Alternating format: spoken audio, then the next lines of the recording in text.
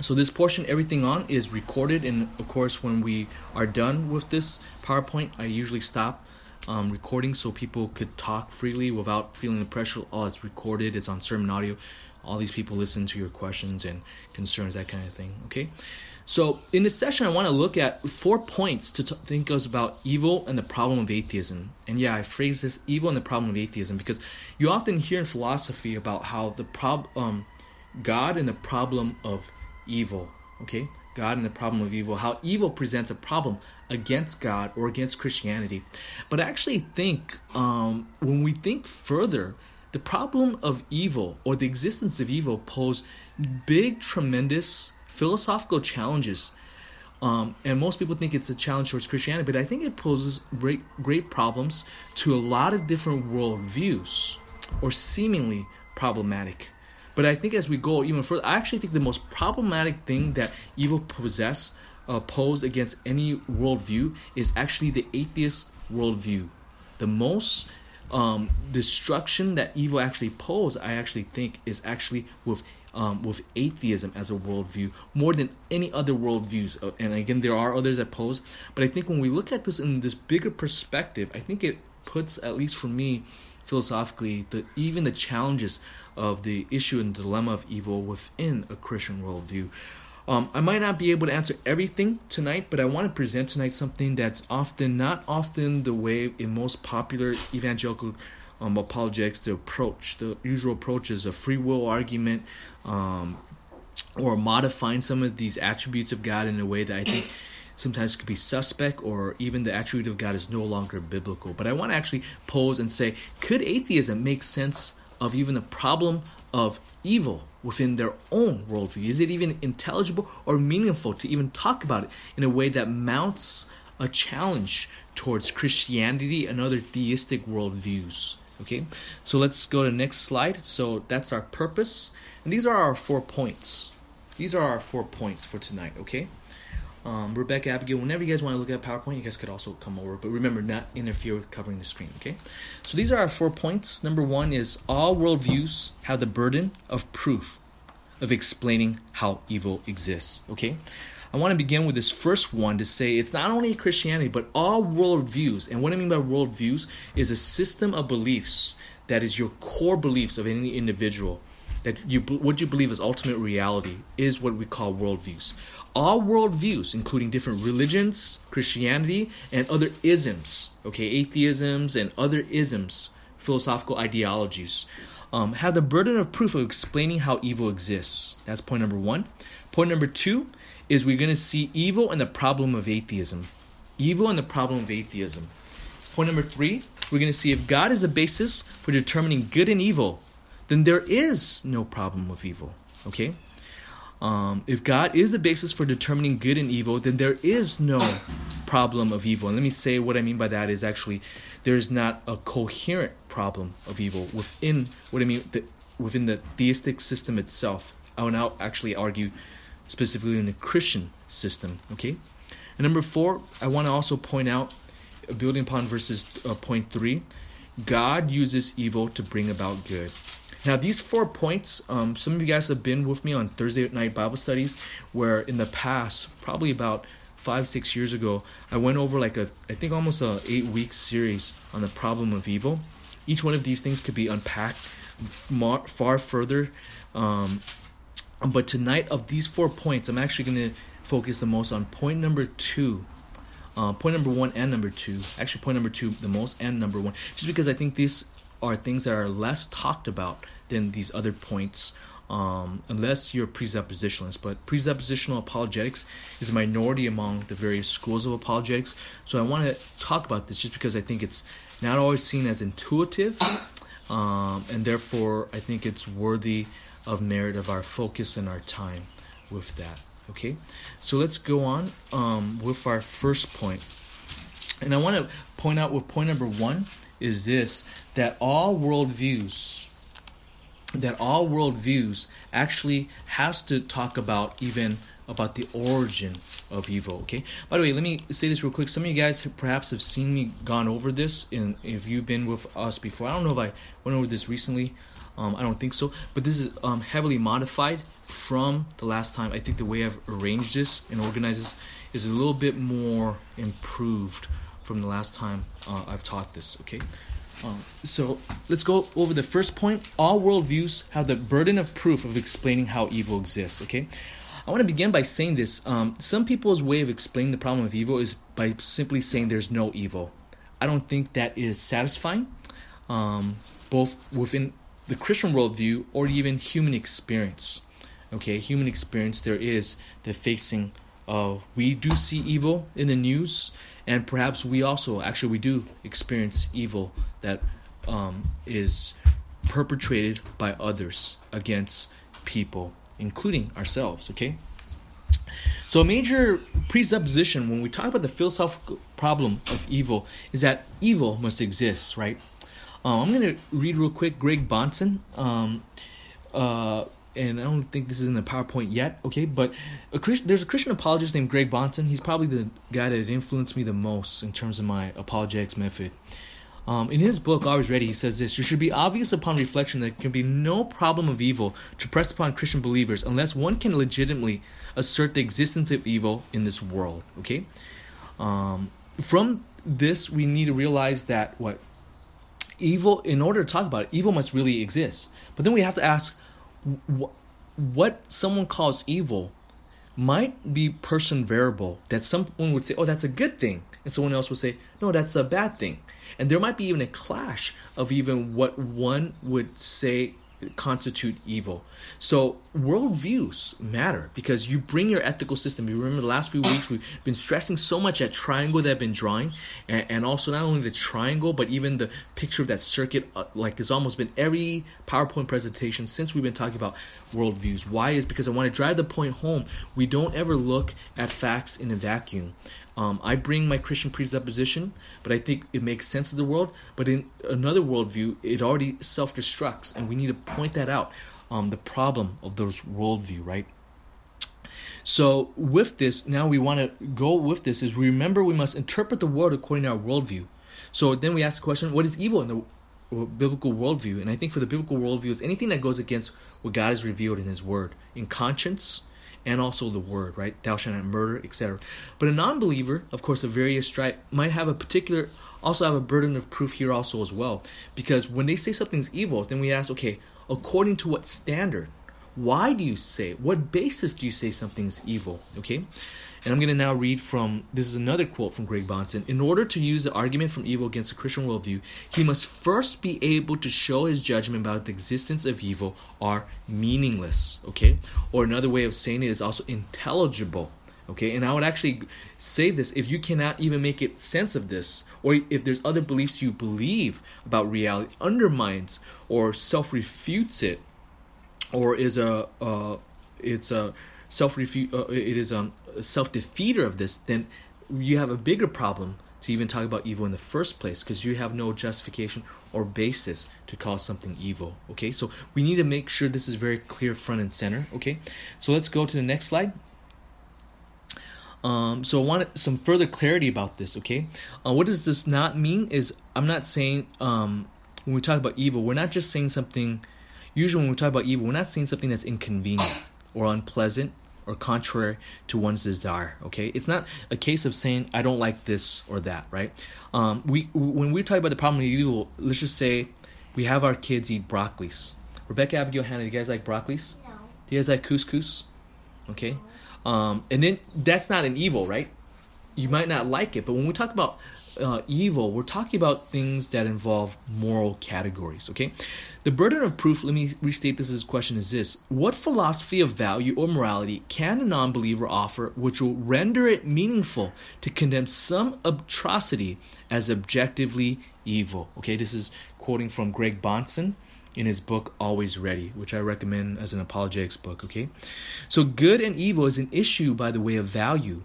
Therefore, the issue is about value theory. And remember what we went over last week. You guys remember?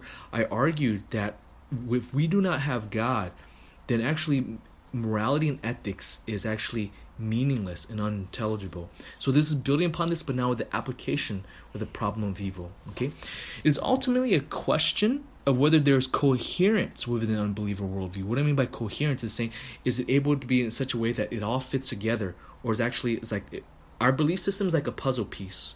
Each beliefs we have is like a puzzle piece. Do it fit together, or are they actually different system and incompatible? Okay. We're asking for a person to provide a worldview explanation that makes the issue of evil intelligible and meaningful. We're asking this question since the discussion of the problem of evil is a clash of worldview, and we're evaluating the problem of evil from our presupposition, not a position of vacuum divorced from our worldview. Let's go on to the next slide. Let me make this more tangible. Like I said, every worldview had the burden of proof of explaining evil. Why does evil exist? Okay, this is true not only for Christianity, but even also as well with other religion like Hinduism and Buddhism, again, and atheism. Again, my purpose mainly is not to bash, but I think we have to say, even put this, I think, in context. I actually think some of the challenges against Christianity with the problem of evil, I actually think is, to me, less problematic when I understand just how much of a problem this is for other worldview. In a way, not only a problem that at first glance seems incompatible, but I would actually say even undermines, even talking about the meaningfulness of evil or intelligibleness of talking about evil is undermined even in the first place. Okay, so Hinduism, as you guys believe, it believes in reincarnation. Okay, and it's a worldview of karma. You do good, you receive good. You do evil, you would experience evil. But then this poses a problem. Okay, by the way, I recommend if you guys are interested in a Christian critique of Hinduism, including the problem of evil and justice, there is a book by Christopher David. He's actually Indian, continental Indian. He's a Christian pastor. He wrote a book, a Christian evaluation on Hinduism. For some of you guys, it's in the presuppositional apologetics group. He's actually one of the guys that's in there. If you type in Christopher David, Hinduism, there's I think 1 or 2 interviews he's had, but I recommend his book. Okay, so the problem is this: how does evil begin in the first place? Okay, and then the problem is also as well, Hindus believe in a doctrine called Maya. Anyone know what Maya is? The doctrine of Maya is the idea that everything is an illusion, including evil. So if everything is an illusion, then including what people do in action and people, everything, then therefore evil itself is an illusion, and therefore is meaningless to even talk about also as well. So that's one challenge. Then you remove evil when there's no problem with evil because there's no such thing as evil, but then it goes against our human experience. By the way, once we deny evil, that also often causes a lot of problem, because when you say there's no evil, it's not as if evil cease, but evil continue, and you actually enable evil to continue when you trivialize evil or say things like, it does not really exist. With that. And by the way, there's been times, some of you guys know, in my travels, in certain part of the world that's a Hindu occupied country, and sometimes it's really sad when you see the explanation of why bad things happen. They'll say, hey, don't stop someone from causing harm because that person deserves it. If you stop this, that person is not cleansing them from their karma that they have with all this. Okay, let's look at also another worldview of Hinduism. Again, also believing in reincarnation.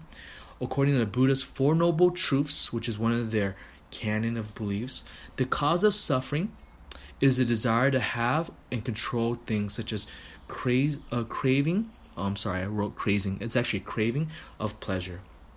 But this causes the dilemma and a problem. When we leave everything behind to achieve, do we leave everything behind to achieve nirvana, which is a blissful state of non-existence of some sort, or there's philosophical discussions with that?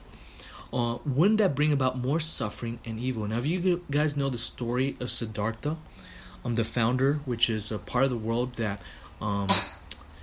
just for background a little bit, if you guys know, my mom is actually Buddhist. When she found out that I actually travel my world travel, have also went to the place where Buddha was born, she was actually pretty upset.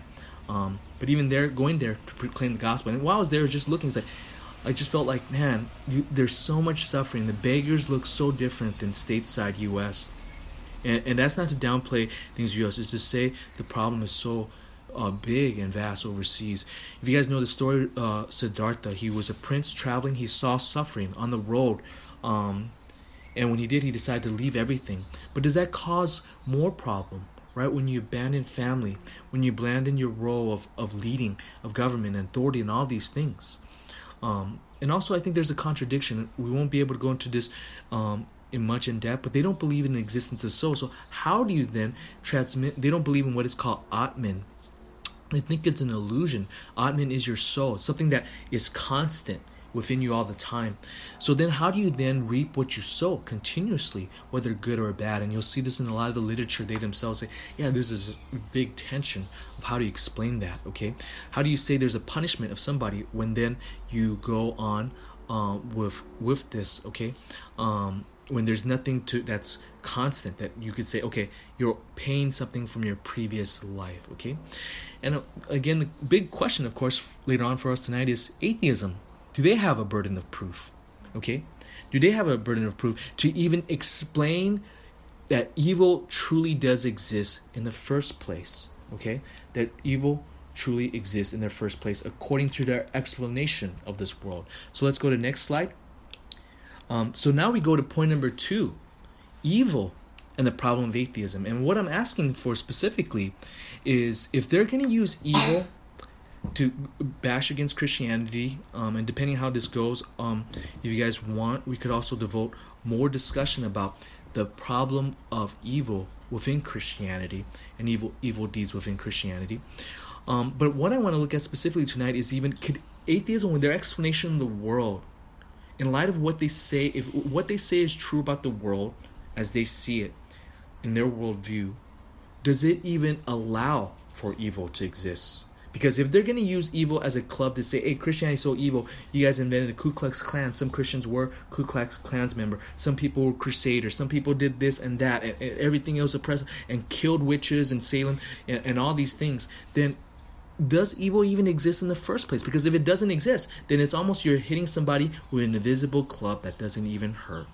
Okay, so atheism, I actually think, undermines the existence of evil. Okay, and I'm going to be quoting here from atheism themselves. Okay, that according to what they say and believe, atheism does not even exist. Okay, let's go on to the next slide. Okay, Bertrand Russell. I'm gonna, before I quote him, anyone here knows who Bertrand Russell is? And by the way, you are recorded. So anyone, go ahead. Yeah, I'm familiar with him. He's a linguist, and I think he's like a big socialist and an atheist and all that stuff.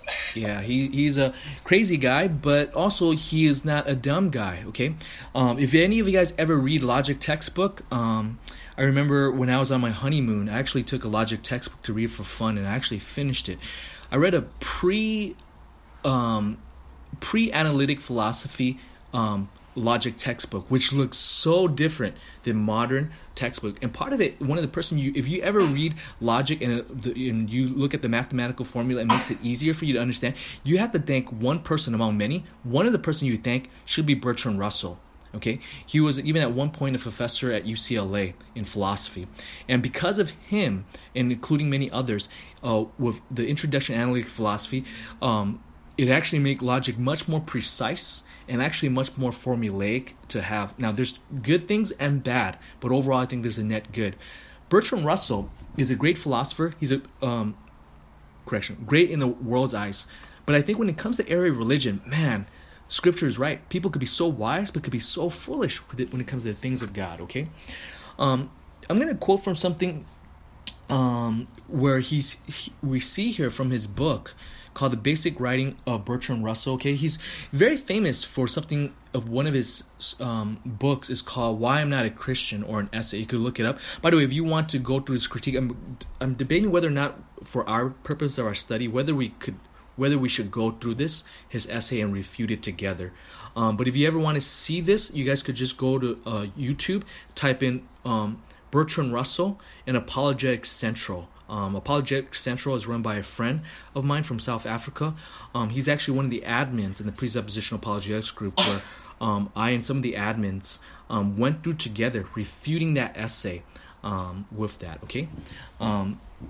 So I encourage you guys, if you guys want to do that, but I'm debating about whether or not we should do this for the sake of time, because I don't want to be so philosophical to point, and eventually after our apologetic series, I actually want to go through preaching through Psalms. verse by verse, some of the Psalms, selected Psalms, okay? So this is what he says. In the world of values, nature in itself is neutral, neither good nor bad, deserving of neither admiration nor censure. It is we who create values and our desires which confer values. So to him, he doesn't think there's actually values which include ethics, morals, and values, right? He doesn't actually think they actually exist outside. He just thinks it's all subjective. It's all in our head, okay? In other words, what we see here is there is actually, in light of this, even when you see in his essay, I think it's interesting. He thinks there's no such thing as right and wrong, and it doesn't matter. But then he'll go in the next part of his essay, would say things, you know what? If God is true, how could there be Klansmen, right? And he's writing in the 1920s when the Klan was a big deal, okay? Which I thought was just ironic. And also, hey, you don't have anything to even base upon if you say there's no such thing as right and wrong, okay? Let's go on to the next slide. Okay, so Richard Dawkins, anyone know who Richard Dawkins is before we go further? Richard, one of the big atheists of today. Yeah. He wrote a book. How could I forget the name of this book? Oh man, The God Delusion. The God Delusion? Yeah, it's a New York Times bestseller for quite a while. Okay, he's a British evolutionary scientist. Okay, so Richard Dawkins, I actually think he's a very horrible philosopher. Even non-believing philosophers tear him up with that. So this is what he says in according to what he believes. Okay, this is what he says. He's and he's one of the leading new atheists. Okay, I think the fad with him has kind of died down. But he's a professor in Oxford. Okay, so he says in a universe of electrons and selfish genes, blind physical forces, and genetic replication, some people are going to get hurt, other people are going to get lucky, and you won't find any rhyme or reason in it, nor any justice. The universe that we observe has precisely the properties we should expect if there is, at bottom, no design, no purpose, no evil, no good, nothing but pitiless indifference. Again, this is from Richard Dawkins, an Oxford professor. By the way, if you guys know the word meme, he's actually the one that invented that term meme. Okay, but not in the meme in terms of pictures, but memes in the sense of like genes, but in a sociological sense that we pass down various cultural traits with that in light of his theory of evolution. Okay, so notice here he says what in the end the universe ultimately has no evil and no good. Okay, so there is no such thing as good or evil in his worldview.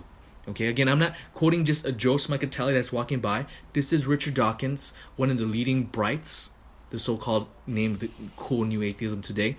And also, he's an Oxford professor also as well, okay? Let's go on to the next slide. Anyone here know who Dan Barker is? For the sake of time, I'm just going to explain who he is. He's a president of the Freedom from Religious Foundation. If you ever hear on the news someone is suing somebody because there's some religious statute, 10 Commandments, and some state legislature and stuff like that, it's often very likely either the ACLU, the American Center for... Oh, man. What does the ACLU stand for? I forgot what it stands for. American Civil Liberties. Yeah, thank you. I almost say ACLJ. American Center for Law and Justice. Sorry, that's a Christian one. Okay, and also the other one is Freedom from Religious Foundation. Okay, Dan Barker is from there. With that. Okay. By the way, he's a guy that was originally from Southern California, and is even a graduate of APU. Okay, so this is what he says in his book Freedom.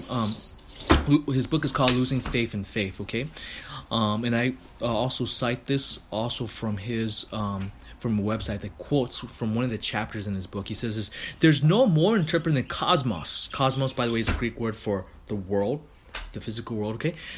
Nobody cares, and nothing cares and nobody cares. What happens to me or a piece of broccoli, it won't matter. The sun is going to explode. We're all going to be gone. No one cares, okay? By the way, if you guys go to YouTube and look it up, he has a debate. If you type in YouTube Paul Manata and Dan Barker, okay, he has an argument where Parmenada, who was a presupposition at the time, asked him, hey, is human being the same value and intrinsic worth as broccolis? And he says yes. And he asked him, okay, do you eat broccolis? And he says yes.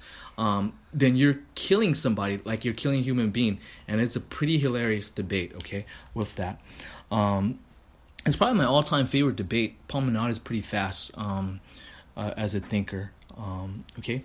So this is what he says with this. Okay, again, this is a guy that's seasoned. He's always debating. He's debated various other individual. Doug Wilson. He's debated a lot of guys. I think the guy that I would give an award that debated perhaps the most presuppositionalist, Van Tillian presupposition, which I am, is probably Dan Barker. Okay, let's go on to the next slide. Okay, so another quote of his is this: since value, quote unquote, is a concept of relative worth, and concept, as far as we know, exists only in brains, which are material things, it is meaningless, even dangerous, to talk of cosmic moral absolutes. Okay, so if values, which include evil, is relative, there's no basis for evil to Barker to bring up about the problem of evil in absolute terms, such as he does in his book. Okay, if you read that book, he's complaining and whining all the time of various things that is bad and all these things. Okay, Dan Barker used to be a youth pastor, and actually he still makes money from making songs. Some of his songs are actually copyrighted, and he actually in his book talks about how he still makes money from the copyrights proceeds and all that stuff, or the publishers still publish the things, from CCLI and stuff like that with that. I think it's pretty funny, or not funny. I think there's some kind of thing that he had where there's some kind of immorality and faithfulness with his wife, and he just totally walked away from the faith. But it's interesting, he's complaining of all these things, like he doesn't like Christian ethics of monogamy and all these other things and everything else. But yeah, at the same time, it's like, hey, if it's individual opinion, hey, you have the basis to complain one person ethics in another? It's nothing more than a personal preference, right? I don't get upset when you guys eat Haagen-Dazs ice cream, right? Or you hate Haagen-Dazs ice cream and someone likes Baskin-Robbins. It's just individual preference. But it's interesting how he does that.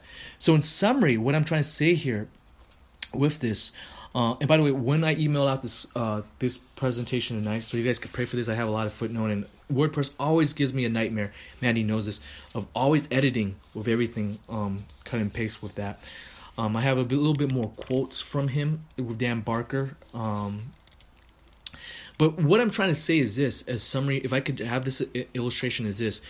We all see evil, and we all wears glasses. What is our worldview to look at evil? And in light of what all these atheists says, this is what I think the atheist worldview does when we look at evil. Go on to the next slide.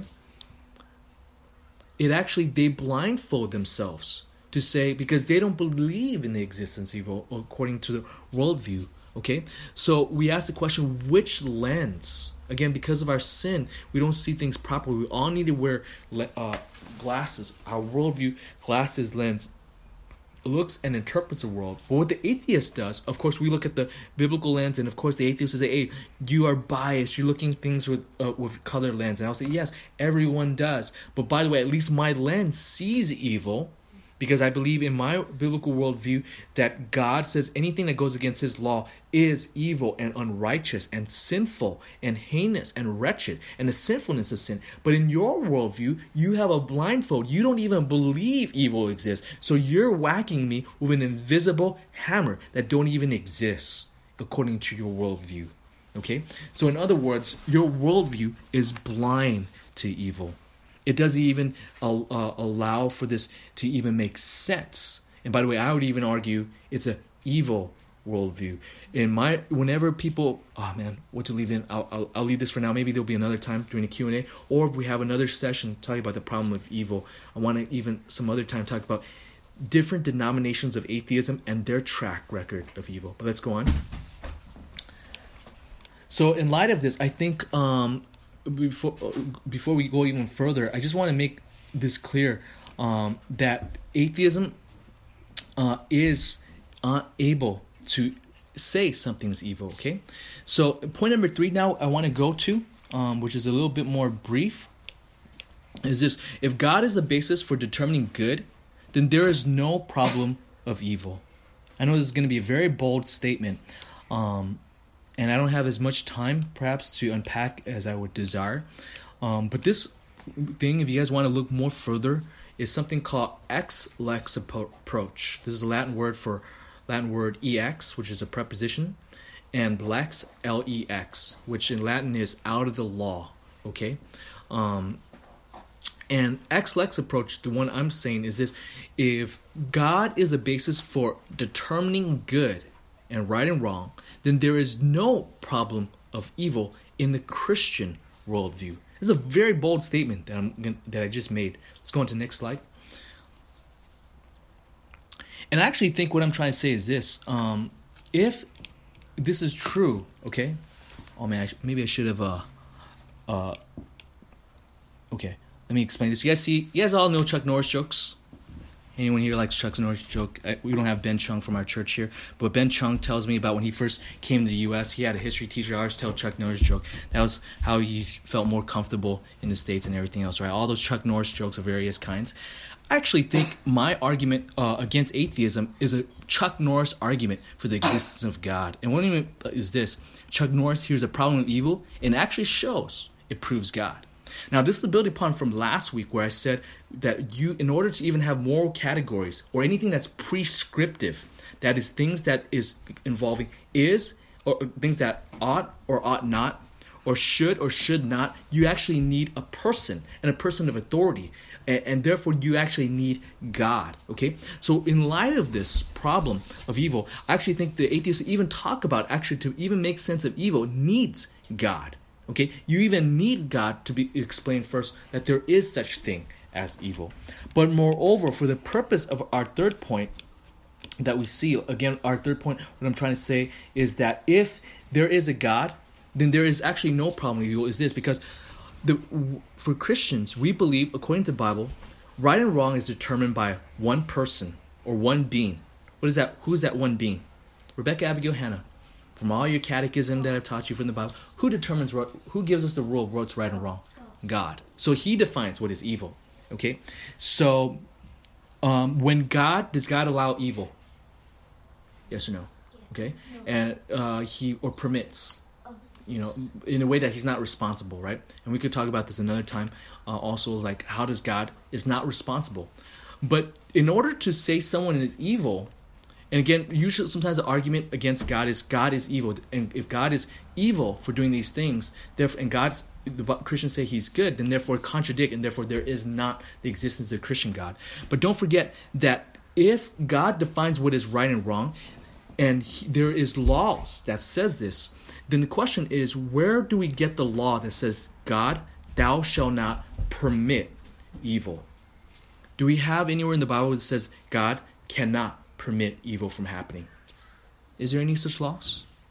No. Okay. So in order to have to supply this premise for the problem of evil, to say that evil exists and that God cannot cause evil, and yes, we know God is all good, but then that goes in the next thing is to say, where if you say no, if he's good, then why does he allow evil? Then the question then is, where is there a premise that is applied that God being good cannot allow other creatures to be contingently evil? Again, not he himself, but the creatures themselves to be contingently evil. Okay? And there really is none of those premises that's applied. Okay? Someone that's in the philosophical realm and done this really well is a guy named Gordon Clark. Okay? So if you type in, do a search, Gordon Clark, the problem of evil solved, there's actually an audiobook of this. If you type in audiobook, you would probably find it on Trinity Foundation for $5. Or if you really want it for free, let me know, because that person that read the book is actually Walter. Some of you guys perhaps know Walter from our church if you've been long enough. Walter is actually a friend of our missionary that we support, Andrew. Okay, so he read that book. Okay, so and that's the more philosophical. But if you want a more simple one, I actually recommend J. Adams. J. Adams actually has a condensed, more pastoral issue about what this ex-lex approach. Again, there is no premise. If right and wrong really comes from God, and if evil needs God to say this evil, and if God never says, hey, I made a rule where I cannot allow evil of creatures, not he himself, but of creatures to do this, then guess what? Then you really don't have no premise to say, hey, we say, God, you are evil because you break your own law. that says you cannot permit evil. By the way, God is different than you and I, okay? Human beings cannot enable this, right? God makes life, he could takes life. You are not God. You cannot just take life. That would be murder, okay? If it's unmoral, unjustified self-defense, etc., okay? So here we see God is the one that sets this, and God does not supply that premises where he does not permit evil from happening. And I think this is the approach of Job 38. If you guys could turn with me to Job 38. Job 38 verses 1, okay? Just to show you, I actually think Scripture, many verses, for instance, in Romans 9, okay, or in Job 38, we'll just look at Job 38 for now, and I'm going to read this out loud for us, okay? Job 38, this is what Job 38, remember the context of Job is suffering, and the whole book of Job is, why did Job suffer? Job and his friends are asking questions, they're wondering why. His friends think maybe it's because of your sin, Job, and eventually this is God's answer. Then the Lord answered Job out of the whirlwind and said, "Who is this that darkens counsels by word without knowledge? Now gird yourself like loins like a man, and I'll ask you, and you instruct me. Where were you when I laid the foundation of the earth? Tell me if you have understanding." And he goes on and gives a series of all these questions that say, you don't even know. How would you say God is unfair or evil for allowing evil? If there's so many things you can't understand, it's beyond your grasp. And by the way, God does not provide, says that he cannot allow evil of contingents of others, Satan, demons, and others to do these things. So you see, I actually think the book of the Scripture is not just a philosophical argument, but it's really also God's strategy is also an excellent approach. There's no laws, he says, that allows this, okay? Romans 9:13-24 is the same thing. I'm not going to read it for the sake of time. Romans 9:13-14 is even the question of predestination itself, okay? I don't have time to go over this, but if you guys really want a good book with treatment and dealing with the problem of evil also as well, I recommend Googling Peter Sammons, Sammons, and Reprobation, which is about predestination. He does a very magnificent job on this, okay? Peter Sammons, some of you guys think, hey, I heard that name before. He's actually a guy that we used to have guest speak at our church before, way back in the day. He was a seminarian, and I was set by the school to be his mentor first year, but he's far exceeded me, obviously, in knowledge. He's gone to do a PhD and is now a professor at the Master's Seminary. Okay, so this is where we, with that. So let's go to the next slide. And also, next slide, and I just want to end with this. I'm not going to be able to go through everything. The last point is God uses evil to bring about good. One of the reasons why God is not bad, even though evil happens, is there's a bigger picture. He allows evil to actually bring about good, okay? I'm not going to have time to go over all of this, but some of the things what God does is actually he brings about good. And I think the best way to view it is the mosaic view. Like you look at one small mosaic, you know how in some church has those kaleidoscopes of all those various colors and pictures. You look at one, you say, whoa, it's bad. But then in the big picture, there's a greater end that he's accomplishing. Some of the greater ends is what? Is to make us like Christ. Romans 8:29, right? He allows suffering, all these things to make us more like Christ, which is a good thing, right? To grow within us in virtue. God allows suffering actually to produce hope. Romans 5:3-5. I'm just going to go through this shotgun style just real quick.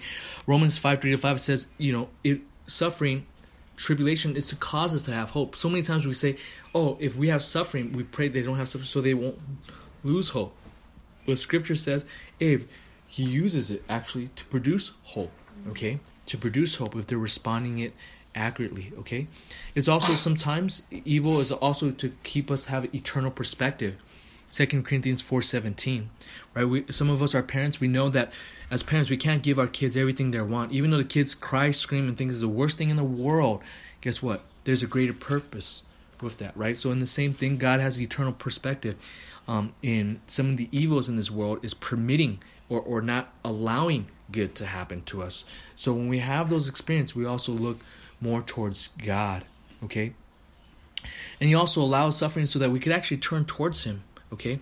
And also even that we be able to comfort others. 2 Corinthians 1, verses 3-7 is so that we will be able to comfort others. By the way, sometimes the best people that comfort others are those that have suffered, true or not.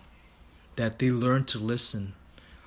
When they go to somebody, and when they go through that, and they're not necessarily right away say, oh, this one time I had the same thing, but they're listening because they know what it's like. They are able to produce tears along with them, okay? So God uses evil to bring about good, okay, with that. And of course, the greatest good, the worst evil morally that's ever happened in God's cosmic world, in terms of if there's ever any evil done to someone that the most least deserving of bad things that happen in all of cosmic history, you know who that person was? Was actually Jesus Christ. He was not only sinless, but he was also God himself becoming man. And that was an evil thing. Acts 2 talks about that's an evil thing that man does, but God predestined. Why? So that he would save people out of that a greater good, to save others. And I want to make this point clear too. All of us, if we say, hey, let's God solve the problem of evil, everyone that's evil, punish them right now. Man, I don't know if I really want to pray that prayer request, because you and I will go down to hell because of that. But God in his grace, when he still allows us out of his forbearance and long suffering and patience, is actually to save humanity, to save people. So even when we see this, hey, we don't want to get what we deserve, what is just, because we will all go to hell. But therefore, how much more should we preach the gospel and trust in the gospel? So there is a goodness of God even with that. Much more we talk about with that. And you guys, in sermon audio, I've gone over various times. If you just search through that, of the many purposes God has of evil. And that will be in the PowerPoint presentation that will create that PowerPoint in the outlines when we email it out tomorrow morning. Okay, let me stop here at this point. Any